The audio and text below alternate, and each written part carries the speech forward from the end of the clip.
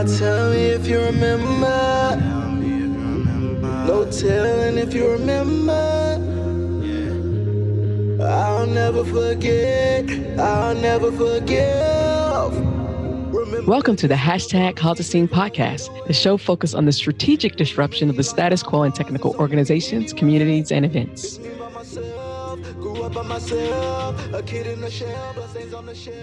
Hello, everyone, and welcome to today's episode of the podcast, hashtag Cause a Scene podcast. I know I'm going to fuck this name up just because I'm fucking thinking about it. I apologize in advance, but don't help me. I'm going to phonetically, Ayodele Odabella. You got it perfect. You didn't even fuck it up. Yes. Take the win. Take the win. Girl, you got it. As a black woman, we got to take a win and fuck that everywhere we can. Girl, like, really. Exactly. Pronouns, she, her, and hers. Girl, baby, introduce yourself and then tell us, because we got a lot to talk about this day. Yes, we do. We really do. And then tell us why why is it important to cause a scene and how are you causing a scene? And we'll just get right into it. Yeah. So my name is Ayodele, like you said. I'm a data scientist. I consider myself more of an AI ethicist because, and I don't even like the word ethics, but I care about creating fair algorithms because we have suffered under crap algorithms that disproportionately affect us and ruin our lives since like day one.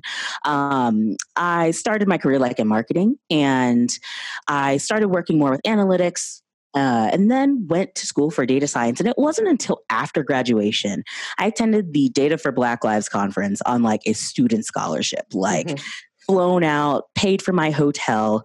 And that was when I realized, oh, wait, this whole data thing that you've been learning, all of this machine learning stuff really hurts Black people.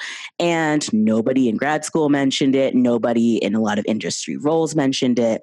So I think it's important to cause a scene because this affects me. This affects my personal life. This affects multiple aspects of our livelihoods.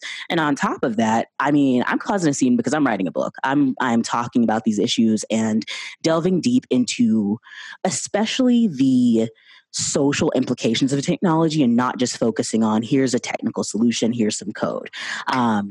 Really going in on and even, talking with my publishers, this is not just a technical book. If we don't sit here and decolonize this, if we don't sit here and talk about white supremacy, if we don't peel back the layers and actually get to the truth, a lot of what data ethics does is it kind of glazes over and lets practitioners feel cushy and yeah, we're doing it the ethical way and people are just biased. What are we supposed to do? Girl, I'm going into we're straight up not creating this technology because it's biased. Because the data is bad does not mean we just get to gloss over it and do it anyway. So okay, so you just fucked me all up because I'm just going to tell you right here.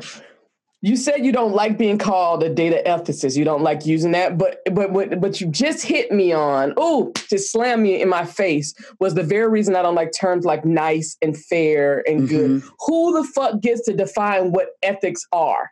Yep. The same people who are perpetuating. Exactly. Yep. And so then they get to tap themselves on the back because they've given themselves these titles. Yes. As if they're ethical and their decisions are ethical by default because they give themselves these titles. But when white supremacy is the default, all you can do is perpetuate white supremacy in these systems, in your data. With the same tools, with the same methodologies I think that's been my biggest critique too, like you mentioned, these groups for good technology and all of these for good initiatives. Yes. They really just go lightly and tread lightly over, there's some biases, there's some bad things on the planet, like criminal data it's got some problems, but let's do it anyway. And I'm like, no, we have to destroy this at the fucking beginning. If we're not going to literally destroy how we've built our academic and our technological, basically tech companies and every aspect of the faux meritocracy, the racism that goes on in these upper white middle class like communities of engineers, if we're not going to destroy that systemic racism, we're not going to actually change anything. We're just going to keep putting the Band-Aid. Like, girl, we're putting a Band-Aid on a damn bullet wound. Yeah. And it's so interesting. I'm glad you bring it up because people are asking me now, Kim, do you know any anti-racist companies? No, I do not. No, they don't. Y'all just started using the goddamn word a few months ago. Zero. Like, the only anti-racist companies are companies who are founded typically by marginalized people who instill in every facet of their organization that they do not tolerate racism, that they do not perpetuate it. And even then, they're still typically at the wills of investors. Oh, most definitely. But as I said, they don't scale. They're not. Those aren't the companies that are scaling. Those are the companies that's getting funded. Those are the yes. So they might be making first of all, you hit on it. It's a marginalized team or person. Yep. It's not some white person who's doing this. And usually with less access to the same resource pool. Exactly. And no funding. So, no, I don't see it. Where do you think I'm supposed to see it? It doesn't exist. So I'm building them. I'm just like, you know what? Let's build this crap. I'm with you. I do not trust white folks to do this work. No. Y'all care about your feelings too much. Yeah. Just like you just said, you put to me, that ethicist title, just like ally title up, I don't need none of that mess because your consistent demonstrated behavior is not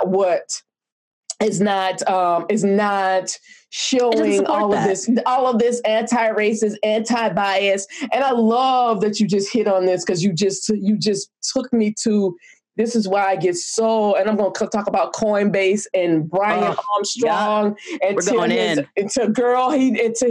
drag. Exactly. He does not realize that his moment of trying to be woke has set a legacy for his company for years to come because now he's a case study of this bullshit because there is no apolitical perspective, period. And you just said that in that brief introduction. There is no apolitical. There is none. There is none. And I keep posting this quote and I hate, slight tangent. I hate this, but we have to sometime leverage the work of white folks who are doing good, in order to get the same message across because it gets listened to. I keep quoting white people talking about this, like data is political. If you're a data scientist, your job is political. Stop pretending. I use white. I'm going to quote you all day long because I use white adjacency a lot. Yeah, yes. And I'll tap into it. Link the paper. Go read the paper. Go read his at university and go believe. Go believe it. Go read it. And unfortunately, that's a very slippery slope because then you have a Robin DiAngelo who does not do anti-racism work at all, being touted and put up as the anti-racist expert, and her work is about being about bias, which I have problems with. It's not the same thing. We can dig into bias, but even that, and it's funny because the title of my upcoming book is called Uncovering Bias in ML, and I feel like it's not that it doesn't go deep. I feel like that's the first layer, right? I feel like for tech folks, we are not as... Oh, girl, if you put racism in your title, these motherfuckers be like, oh, that's not for me. I'm not racist. Oh, I can't buy that. That's not a technical book. That's not for me. Yeah. I can't watch that I can't read that on the train. Exactly. Literally. It talks about discovering that this bias is here, but I make it clear from the first chapter, I'm not here just to tell you that this exists. I'm here to tell you that it is your responsibility and job to change it, or you are continuing to reinforce. You're complicit. You're complicit in the white supremacy. You're complicit in the racism, the homophobia, every aspect of that. You are complicit in actively reinforcing if you do not take these steps. And I think that's the thing. People are like, ethics is, it's just a couple steps at the end. I'm like, we have to destroy the entire workflow. Every company is using to build AI products, or it's not going to change. I'm not going to keep putting a Band-Aid on it. I'm not going to keep talking about Band-Aids. And you're hitting on just the whole all has to go. Yeah. If we don't throw it out, I'm sorry. Yes, I didn't create it. Don't be mad. Yes. The system, but I'm going to tell you what we have to do. Let's use this. Their logic makes, just like you just said, we didn't create it. So they were like, oh, but that was okay, fine. None of us who exist right now created it, right? Mm-hmm. But would we use a car to feed a baby? No. So I don't understand why this is just like these hoops that they are. It's like your argument makes absolutely no sense. It's like your analogies, your metaphors, whatever you want to call them, they make absolutely no sense when you put it again. Okay, cars have killed people, right? Mm-hmm. Yeah. I mean, people drive. Even a car. Somebody forget to put it in park. It rolls down the hill. It's not hard at all. And yet we don't say because cars were never designed to feed babies. And so we don't extend that to... No, we don't use that kind of logic for anything else. Yeah. And I think that's the thing too, is that like you mentioned, it's kind of that like patting themselves on the back. Like, oh, well, I think even with the Twitter cropping algorithm, we tested for fairness. No. I want to see y'all's documentation. You better pull it up. Pull it up. But again, I don't even get to that point. Who the fuck gets to define fair? So when you get there, I don't want to see your data. I don't want to see shit because I'm cutting it off right there. Show me the pictures. Show me the lineup of the folks who said it was fair. Exactly that. And that right there is why this work is now you need to be looking at it as a risk management issue and increasingly a crisis management issue. Yes. Literally incident response, like monitoring algorithms. I'm like, so it's shocking to me. And I've watched, like, since I started writing this book, I've done like a ridiculous amount of research, like read hundreds of papers, watched hundreds of people talk about this, even from leading organizations like Google. They're trying to set a precedent, but they've used like their own user survey data to come up with numbers. It's like, 90% of companies don't test for fairness at all. Like these companies don't have teams to manage incident response. Like this is why I get so flummoxed at our industry because we only want quantitative data, which is a point. Which is a point. And I need to understand the quality, where did that data come from? What question did you ask to get that data? Exactly. Who was in the room? What happened? I need all of that for you before I can even start having a conversation about what a quote unquote fair is. Yep. I think that's exactly the fact. And then tech has always had this problem. And from someone who doesn't have like a straight technical background, it's more apparent.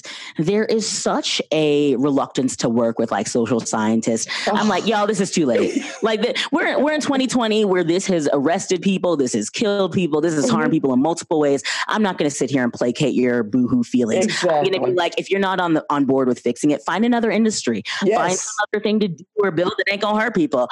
Peace. Because if you're going to be working on AI technology, it's not just to be like, okay, so I saw the bias in the data and then I tested for fairness, but my company wanted something to release anyway, so I built it, but I feel bad. I'm not going to placate your fucking feelings anymore. Like, it's okay. It's not okay. And then you get on Twitter and you talk about, I saw this talk that made me feel really guilty.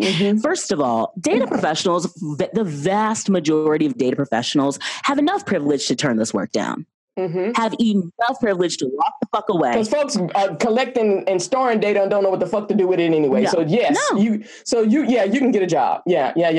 You can go get another job. You can you can risk, for most white men, you can risk your own fucking reputation and be like, I don't think we should do this and I am not going to build this.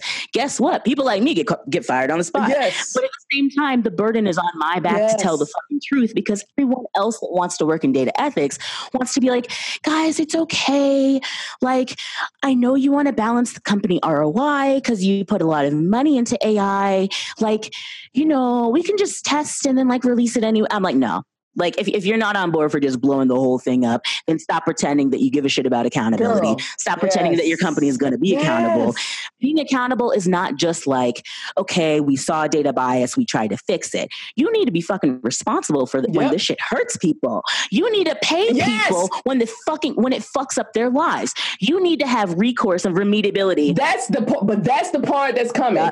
That's the part that's coming, and that's why they're fucking scared. It's gonna hit them quick, and they're scared about Section 230. Yes, because that is what's been holding them together and letting them just slide by. But even if that isn't dismantled, what's gonna happen is the crisis. It's gonna be litigious, and that's where the shit's gonna hit the fan because your AI has killed someone. Yes. That's where it's going. It is. At that point. And I think that we are finally getting there policy-wise. And even if it's not just, I don't really give a shit about U.S. government policy. Exactly. The court of public opinion is holding these companies accountable. We're seeing more and more of it. And they're going to be so far behind the 8 ball because they didn't plan. Canaries have been dying in the coal mines and y'all kept ignoring it because white supremacy allowed you to ignore it and let you be the expert. And you're not going to know where they, and I'm just going to sit back and hike my prices up because like I saw after George Floyd, white guilt pays well. Yes, it does.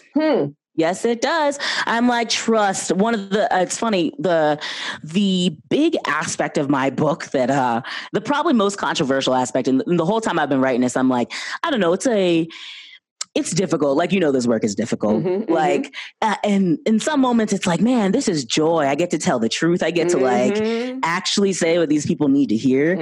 And the other part, I'm like, maybe I should get security because I'm going to get but I'm talking about this acceptable, the white supremacy that everyone in these AI communities are okay. Okay, so I'm going to stop you right there. Have you watched my video about how to protect Black women online that I created? Oh, no, I have not seen it. Baby, you need to watch it because it talks about getting how you need to put your stuff in order so that you can't get doxxed and all this other bullshit. Box your shit in, fucking who is guard, literally and that's what white folks don't get. I want to cut you off because they don't get this. You just said what little it would take for them to stand up and look at us having to put our physical life, protect our physical lives just to open our fucking mouths because to do the work that they refuse to do. Exactly. And then they can go collect a check that's higher because of who they are. Oh, I already know. I done burned so many bridges. It's ridiculous. If I don't have my own business, what the fuck am I gonna do? Because I don't know many people gonna hire my ass. I'm just gonna be. They don't want to hear the truth. They don't want to pay money for the truth. They want yes men and yes women, despite what they say. They don't want to hear someone be like, so let's blow it up and start from the beginning. Everyone in the hashtag Call the Scene community shares the same common beliefs based on a set of 4 specific guiding principles. 1, tech is not neutral, nor is it apolitical. 2, intention without strategy is chaos. 3, lack of inclusion is a risk and increasingly a crisis management issue. And lastly, but most importantly, 4, we must prioritize the most vulnerable. To find out more about the guiding principles and adding them to your Twitter profile banner, please visit #callthescene.com. Let's blow it up and start from the beginning. Okay, so we're here. Just today, I knew we were having this conversation, and I want to thank you. Oh, let's talk about this right quick, because I want to thank you. I had to reschedule this a few times because this work. No, I want to talk about that because as a Black woman, this work got on my nerves at certain days, and I just did not have the energy to do these interviews. Yes. I don't think people understand what this work takes from us. Yeah. And so, but hold on, because I want you to so I knew you were coming, but then you posted something today. Yes. That's what I want you to talk about, because this right here is, so go ahead. Oh, this is rough. This is rough. So, I've been doing a couple talks recently, preparing for one that's like next week.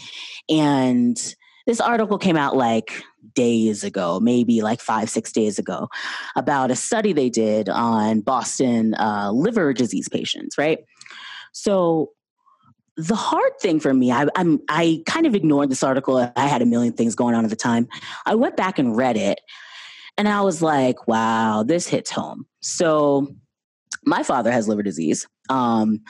He had a stroke in March of last year. Has been like on the transplant list. He's been going to dialysis consistently for over a year.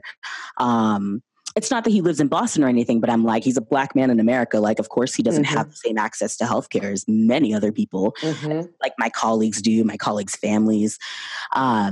So not only that, going and diving deep into this study, they basically looked at, I think it's like there's a metric that's for measuring your liver functionality. And for Black patients in 2009, like these researchers went in and manually race corrected one of these metrics because they had so few Black patients, right? So they wanted to make their data basically easier to deal with. But it's one of the few algorithms like in healthcare that specifically takes in racial data. So if we think about that, first, it's just fucked up, like to begin with, right?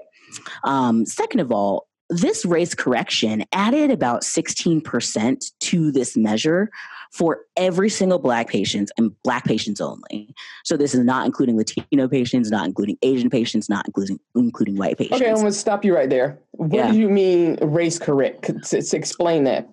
So this measure, I forget what it's called. It's like E something, but it's like a measure of your liver function. So it goes from, and I'm kind of making this up because I don't know the full range, but I'm imagining like from 0 to 100, right? So the lower the number, the more at risk you are for going into liver failure. It just says your liver is doing worse. And so that's an aspect that this algorithm takes into consideration when telling like doctors, hey, you should recommend transplants for some people. You should recommend other kinds of liver therapy for some people. So for Black patients, they were like, okay, looking at the proportions of the data, they're like, oh, we don't really have a lot of Black patients in this group.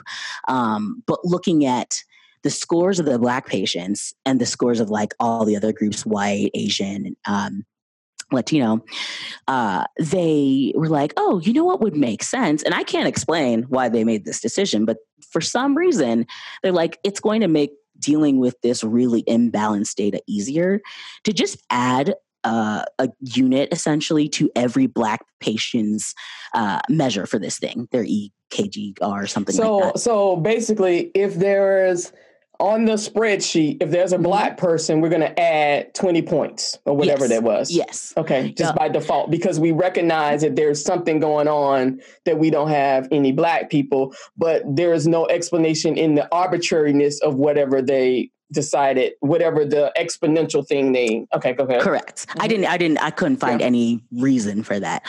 And so for every Black patient now. I'm sorry, because now my brain so instead of going back and figuring out why Black people were missing, they just decided to arbitrarily add something to it without knowing why the Black people were missing. Exactly that. And I think I can only like extrapolate. They probably went to a hospital and was like, give us all your liver patients. Okay, we have like, you know, because of most likely the region or the demographics of that hospital, they're like, okay, maybe we have 70% white and smaller percentages for everyone else, and a very low percentage for Black patients. So that's what I'm imagining is probably the situation. And like you said, instead of saying, okay, let's go to hospitals that serve more Black patients who have liver disease and other chronic illnesses, to retrieve that and also compare that, I can't say why that choice was made, but instead it was, let's artificially bump your number. Yeah, because I'm trying to figure out why just the Black patients and not the Latinx patients. Yeah. So, you know, it's like, what, again, and so I'm teasing this out, audience, so you can understand, even from a research science point of view, we make decisions that make no sense, that are not rooted in anything that is easily found, explained, and yet those are the decisions that we, you know, let's run with it. Exactly. And I'll tell you the truth, that this happens 1 billion times over in industry. Like, even just as someone working in data to build models on a daily basis, the human decisions are not just in every step. They are so minuscule and yet can have a drastic impact. Not including one feature in a model can have a drastic impact on the model. I think that's part of why too, like, I honestly believe we need to have either a oath or like a certification similar to the way doctors do that can be revoked, talking about specific people working with data and building models that impact people, because like we play around with life and death. We don't want to admit it. Nobody wants to. We play around with life and death like it's nothing and like it's a hot new tutorial. And we play around with Black lives and death, definitely as if not like it's nothing, but it is nothing. It is nothing. Okay, so go back to your story. Oh my Lord, I just have to. This is so many layers. Okay, so they added this arbitrary numeric thing to it, and then. And then this study basically went back and looked at the outcomes, right? So the Black patients were 50% less likely to get recommended for a liver transplant. And they went and looked and said, okay, if we look at this one blood measure that Black patients had artificially inflated, if we took that out and just took the measure out for each patient, recalculated the entire algorithm, there would have been 64 patients that were Black that would have been recommended for a kidney transplant.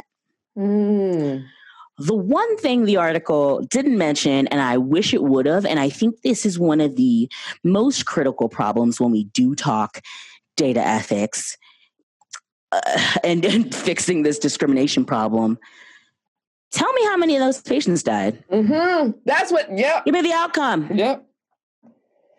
Because I think about this could be my dad. He's still on the liver transplant list. And the article mentioned only 3 hospitals. So after this study was done, they found 3 hospitals have changed their metric and are not using this racially corrected measure for Black patients. 3 in the country.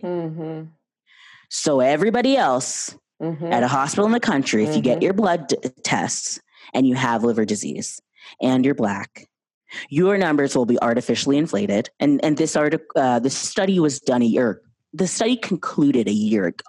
So I'm like, what are the chances that any hospitals outside of these 3 have changed this? What are the chances that Black patients are going to have better outcomes because of this study? And while this study shines the light on it, they're saying, okay, well, medical boards need to change their guidelines in order for widespread adoption to remove this thing. I'm like, so we're back at where we always been. This dumb thing has impacted us, hurt us, potentially killed people, held us back from resources and access to life critical healthcare. Okay, the study about it comes out. It gets a little bit of news. It's really popular for a while. Do the hospitals actually end up changing it?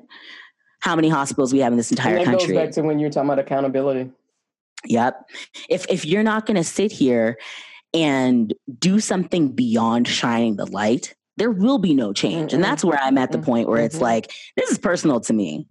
These are our lives at stake. And knowing that, I think that's why this work is hard, is because knowing that most people don't give a shit. Like most of my colleagues don't really give a shit. Most of the people, even the people who follow me online, you care enough to see it in your timeline, but do you really give a shit? Like, does it actually impact your life? Exactly. Like, is it really something that is life or death for you or people you know?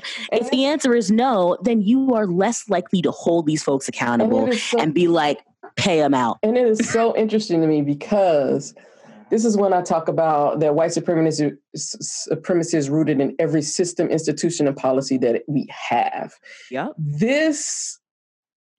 So they saw a discrepancy, and because the systems are set up the way they are to make this blind, let's just fix that. Let's just don't ask any. And this is why people love quantitative data and not qualitative, because when you're doing quantitative data only, you don't have outside of that screenshot, that moment, you don't ask questions about why.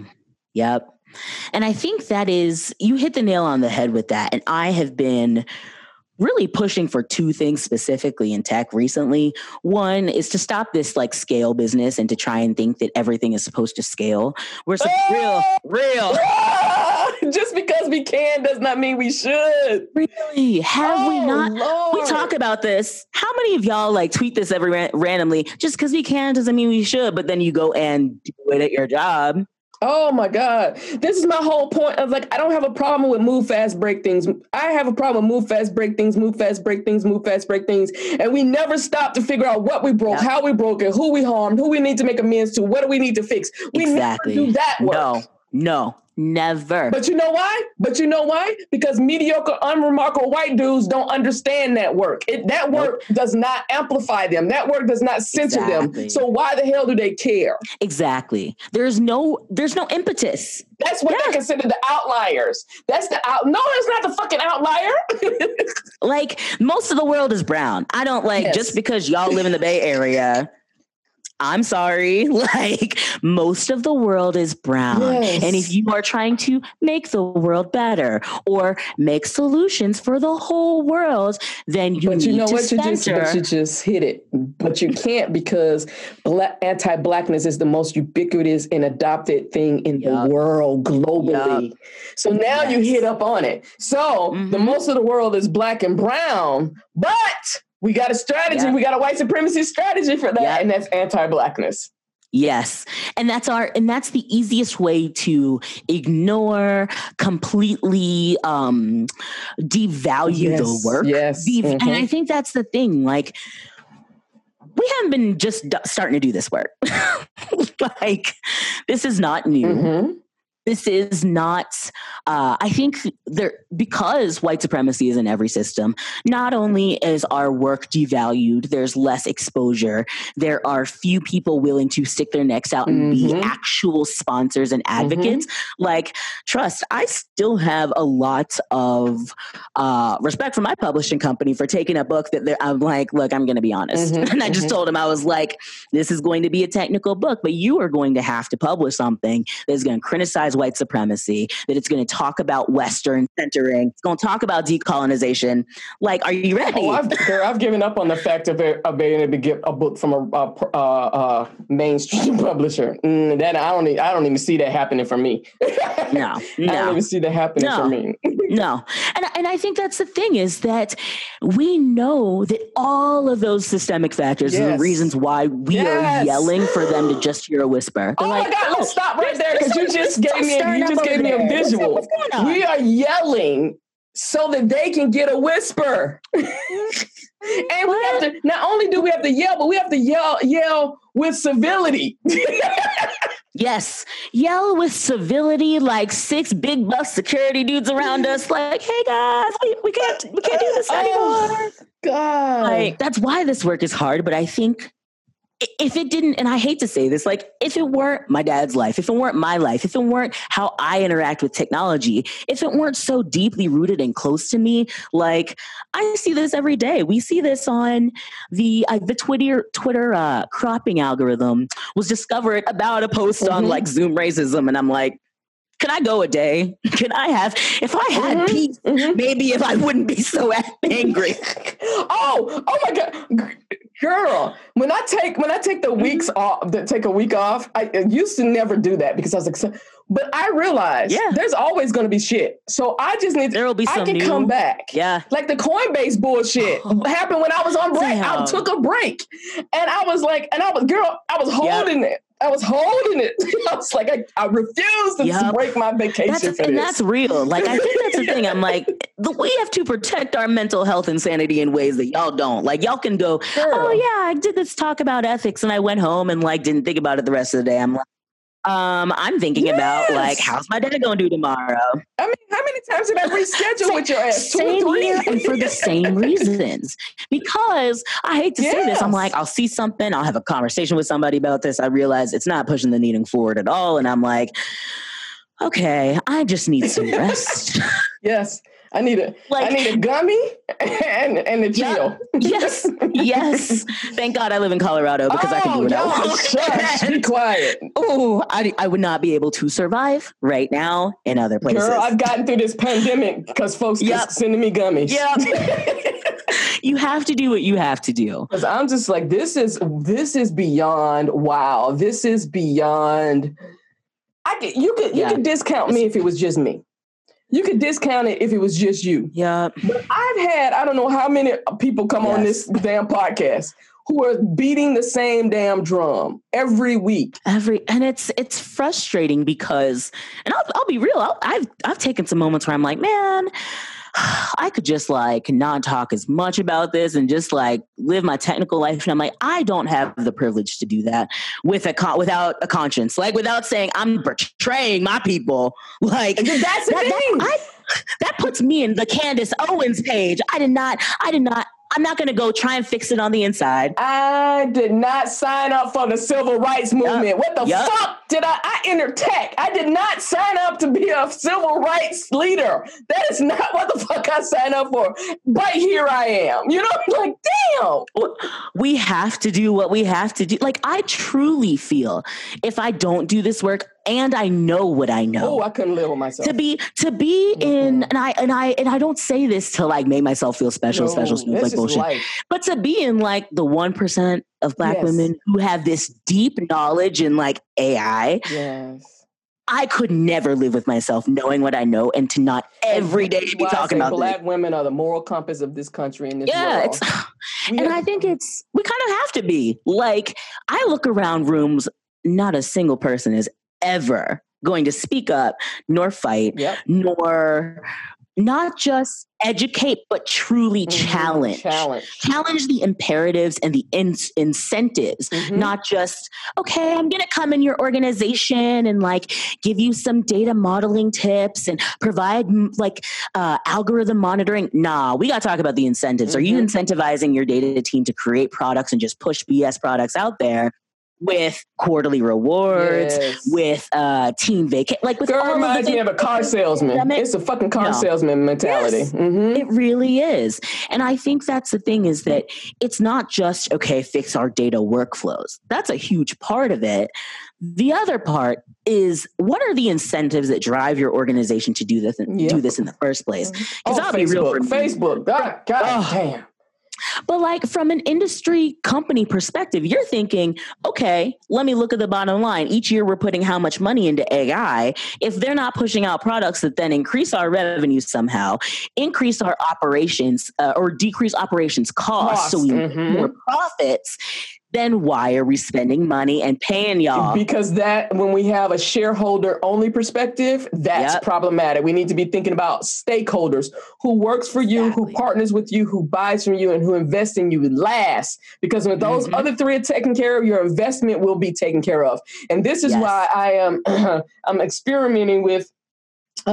First of all, I believe I have no problem with capitalism as it's defined about small business. My problem with capitalism in every system that we have, and I say this with socialism, communism, it's all rooted in white supremacy. That is my problem with it.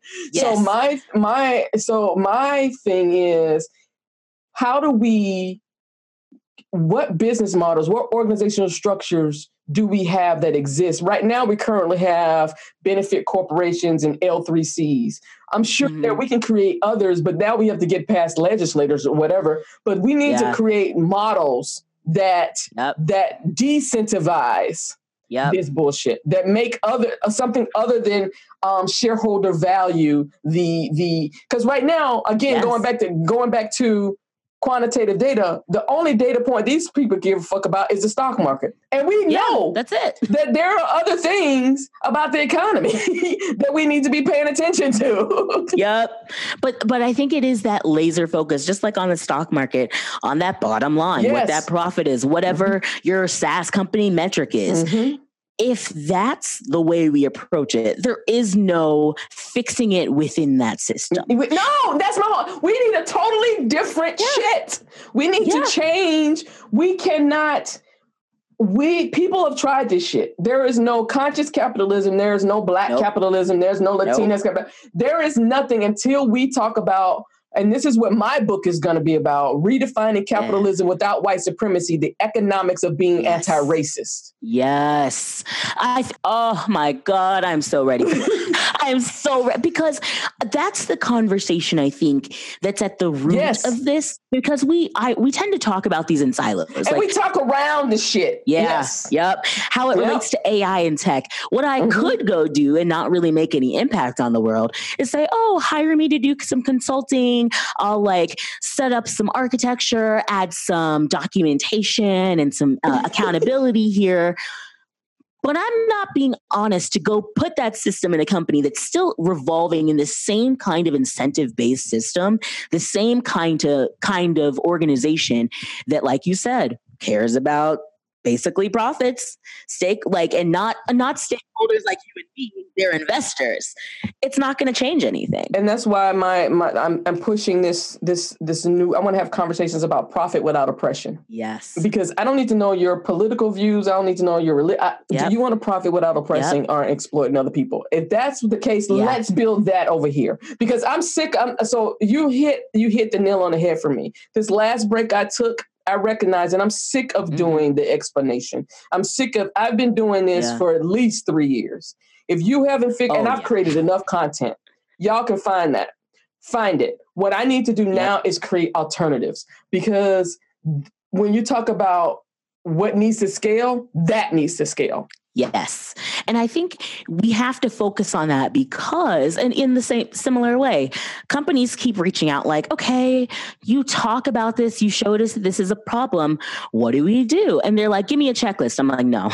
This ain't a checklist. Oh my God. This ain't a checklist you can just go put in your company. But that's that binary thinking though. And I tell people, white folks, y'all are binary, right, wrong, good, bad, blah, blah, blah. We live in the gray. You need to learn how to live in the gray. Yes. Be comfortable with every answer I have for your company being, it depends. Yes. Like, people don't like it, but I'm like, I need more information to go to them. To you. And even the same thing for fairness. And I go into this in my book, like what is fair for an individual is not fair for a group, right? So, and what's fair for the person, a cis, hetero, able-bodied Christian person is not the same that's fair, if we're going to use the word fair, for a marginalized person. So stop. That's why I fuck equality. We need equity. I don't give a damn about equality.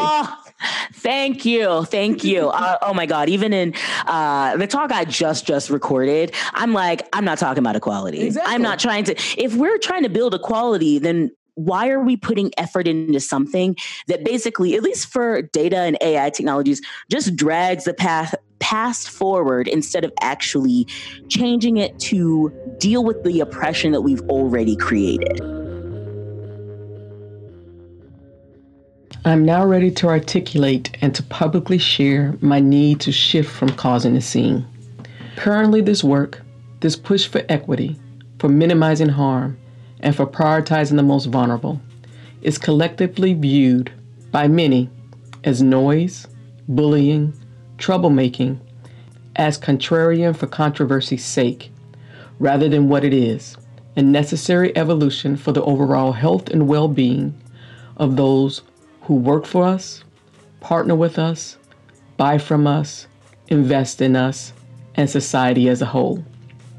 My focus from this day forward is to forge a path to welcoming and psychological safety in systems, institutions, and policies at scale, because I will no longer put new wine into old wineskins. My team and I will be spending the next few months making the necessary changes to ensure that my new commitment to doing the proactive work of leading a movement framed by the guiding principles and seen through an anti-racist lens strategically happens with a relaunch on Juneteenth. To be kept informed of our progress, please follow me on Twitter at KIMCRAYTON1, Kim Creighton 1, and on our new Kim Creighton's Community Cafe Discord server. When I started hashtag Cause a Scene in 2019, it was out of my frustration that no one was listening. Now that you're listening, it's time to get to work. Thank you for the years of support, and I'll meet you on the other side. Have a wonderful day. Deal with the oppression that we've already created. We're coming I'm going to stop you there. I'm going to stop you there because I'm going to challenge that. How can you get equality from a system that relies on oppression and exploitation? It is designed for chaos and destruction. Yes. There is no equality in there. There is no space for it. It is dark. It is damaged. It is, And I think, you know what? That is really the core of the issue. It is that we understand looking at historical data is incredibly biased and systemically fucked up, right? But white people look at it and they're like, okay, but that's what we did then. So if we just push that forward, it's the same. Everybody's getting the same amount that they've been getting. And in looking at that ground truth as they see this as neutral, where we see it as bad. And we know there's no such thing. But again, we're not at the same place because we understand that there is no such thing as neutral. Yes. So this is the whole point. So this is why there can be no equality, because we don't come from the same. We're not at the same starting place. I don't care if you give me $100 and you give a cis, hetero, able-bodied Christian dude the same $100. It does not spend the same. No, it does not.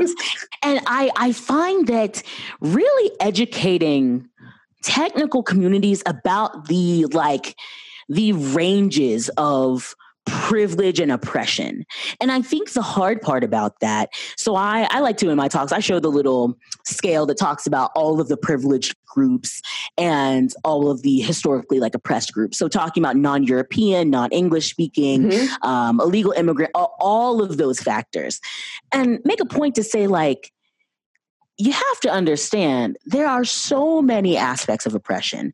And the thing is, the way they interact with each other, amplify each other, cancel each other out, those are the things we can't just measure. It's like side effects or medication. Yes. And they all they want is okay, give me a fucking calculation or a formula that says, okay, Asian plus gay plus this part of the world equal. I'm like, there is none because it doesn't exist. Yes. You cannot quantify it. So with that in mind, how do we build systems that then find these relationships and, like you said, not equality, based on these relationships are able to allocate resources that amend for the historical marginalization? Okay, so I'm going to stop you right there because this is what you said sounds like the Holy Grail. It sounds like perfection.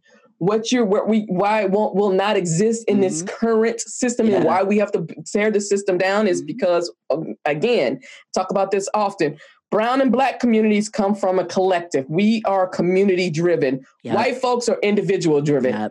We don't have our same mentality.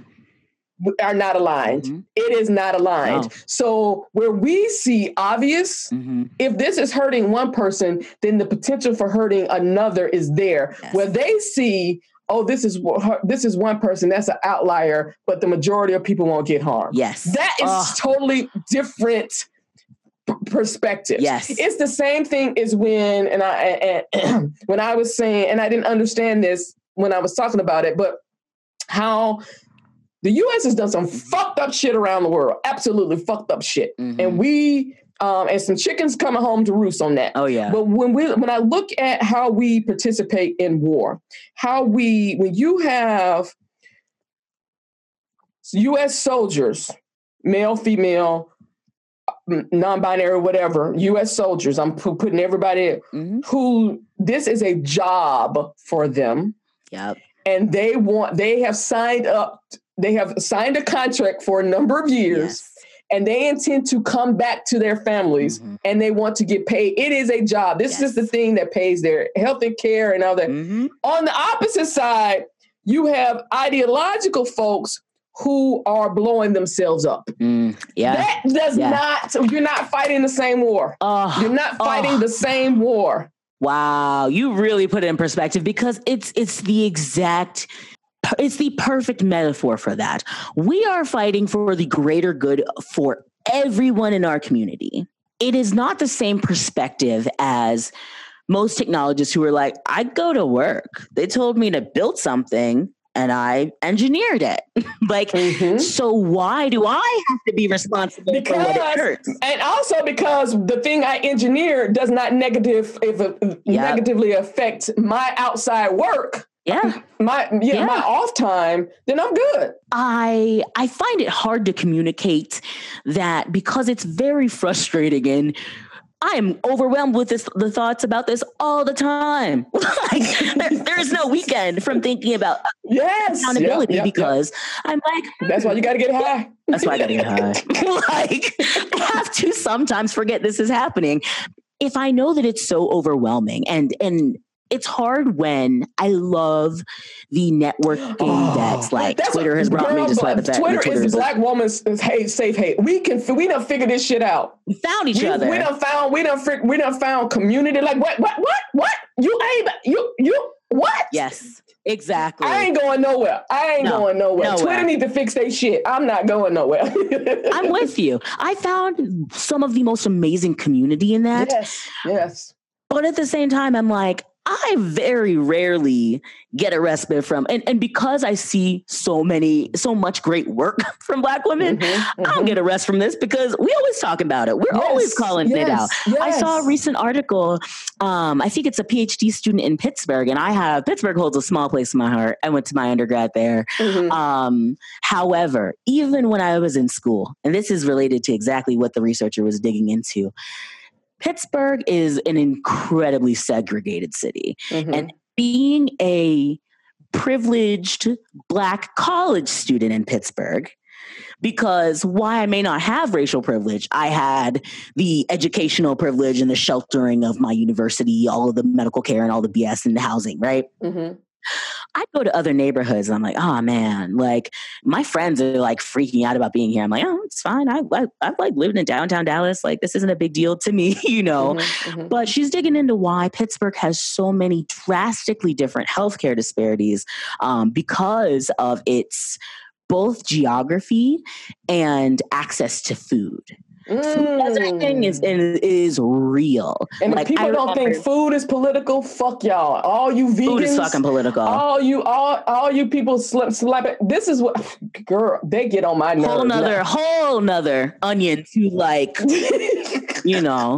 But it absolutely is, and I love it. But I read this article over the weekend. I was like, God damn! I went to this school this whole time, and I hate to say it, but like being young and naive, like, oh, everything is great. There's no I was able to, you know, put the blinders on. Understand why people get comfortable like that. And in a way, I feel guilty, but I think it allows me to, in some ways, relate and maybe get to those people more and be like, yeah, you don't see it. I don't mean it's not happening.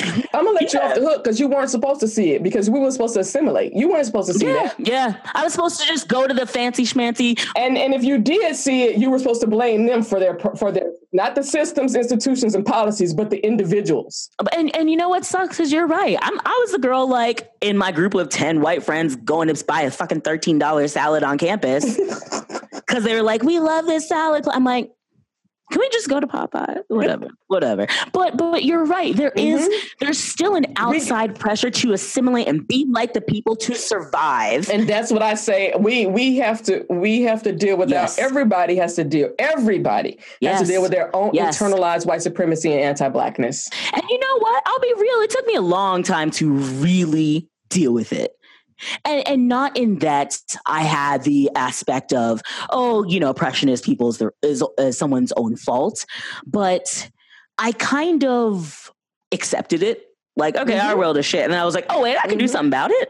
Like, okay. Oh, to me, that is, although this work, it is very overwhelming. The thing that keeps me going and where I don't get burnt out is because white supremacy has left enough crumbs for me to see that this shit was not inevitable. This did not have to have. This shit was a design. Oh, fuck. This was a strategy. When I got to this was a strategy, that was, I can create a strategy to get rid of this shit and do something else. That is what they don't realize. So that's what Coinbase, going back to his ass, don't realize that you, my sir, has set yourself up to be fucked in the first few years. So his follow-up was only 5% of the company or whatever it took to pay out.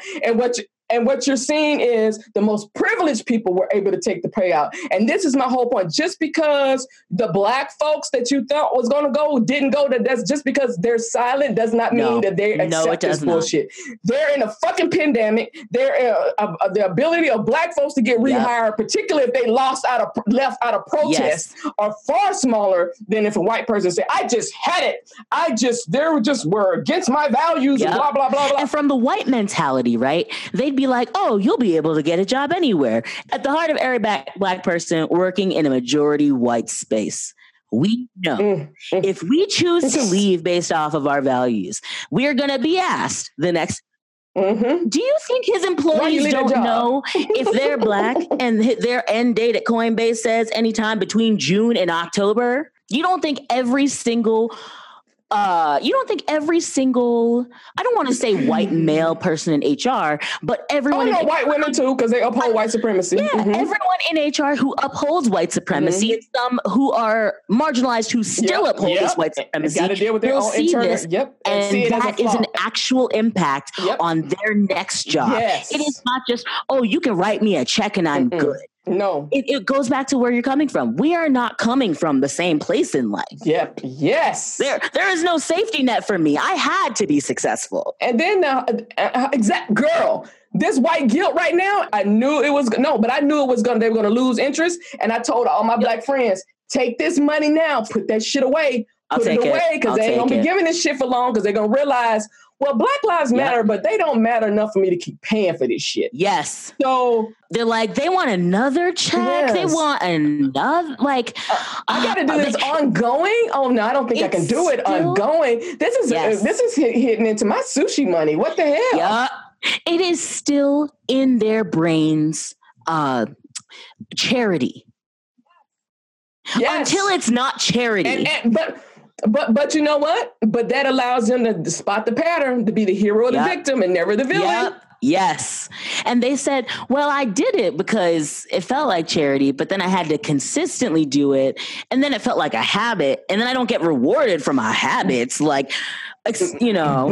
But also, it's not even that it's charity. They're doing it because it wasn't because of charity for us. It was because for the first time they couldn't be distracted from a man getting killed in front of them. This was all white guilt. This had shit to do with us. And I tell it, I just said, this had nothing to do with the 1,400 people who paid to come to my event the first time had nothing to do with me. No. And that's why afterwards the other two had 100, both had less than 200 people each, because those were the people who actually want to do the work. Yes. And I think that's it. Like, we do mention doing the work, but sometimes we got to go back and be like, are you ready to dismantle the systems that benefit you? To completely go back and reimagine a new way of functioning in new systems, because we're not going to keep band-aiding this. Okay, but you know what? We're going to, that last part, they can see, oh, let's reimagine that first part of how I have to decouple my whiteness from this. Many ain't having. And that's the problem. Yep. What do you mean? I have to lose my rights? People be like, I'll say on the internet, I'm like, yeah, if you're a white dude, you can give up your seat at the conference. And they're like, I don't get to talk at a conference. My voice doesn't get to be heard for the first time. I'm like, personally, I don't want to hear shit else a white dude got to say. You can get. Me neither. It'll be the same shit that like 10 of y'all have prior. Exactly. Talking about some technology, that's all y'all want to talk about. And if y'all talking about something social issues, is right at it's the iceberg right at the top, surface bullshit. Yep. I can count on my hands out of all of the research I read, specifically on algorithmic oppression, on accountability, research and data bias. I'm like, I could probably list by name 10 to 20 white researchers who are actually doing the work. And it's not to say, oh, the rest are speaking fluff, but the rest are not taking it as seriously as it is. Well, that's great. I mean, it's the same thing with my problem with Robin DiAngelo's book and Kendi's book. It's great. Yes. It's great. And when you're talking about academics, but when you put it out in the real world, that shit don't fly. It's not the same. It's not the same. It's really not. So what would you like to say in the closing moments on the show? Closing moments. Just, I think we have to not just change our mindsets on this, but truly understand that everything algorithmically impacts our real lives. Mm-hmm. Like, it's not just Black lives. And I think that, yes, I am focused on Black lives. However, it's easy for people to ignore the small percentage of everybody else that's impacted by this.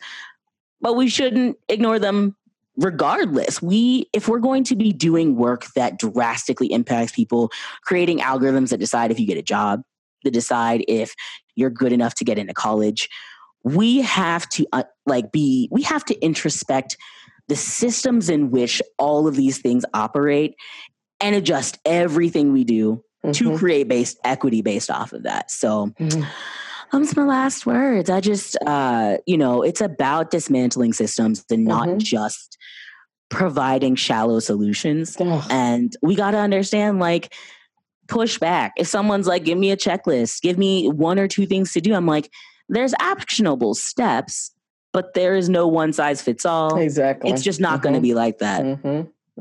And if you're looking for it, then you should look into yourself because you're the problem. Yes, exactly that. Whew, thank you so much for being on the show. This hour has flown by. This has been amazing. It has. This helped me. This was my therapy this week. Yes. I hope you were. And this is what this is. When I talk to Black women, it's just like breathing. Yes.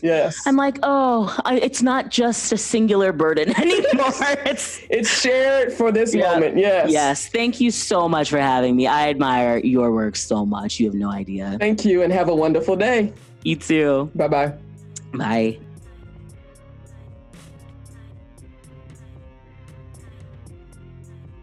Thank you for listening to this week's episode of the Cause a Scene podcast.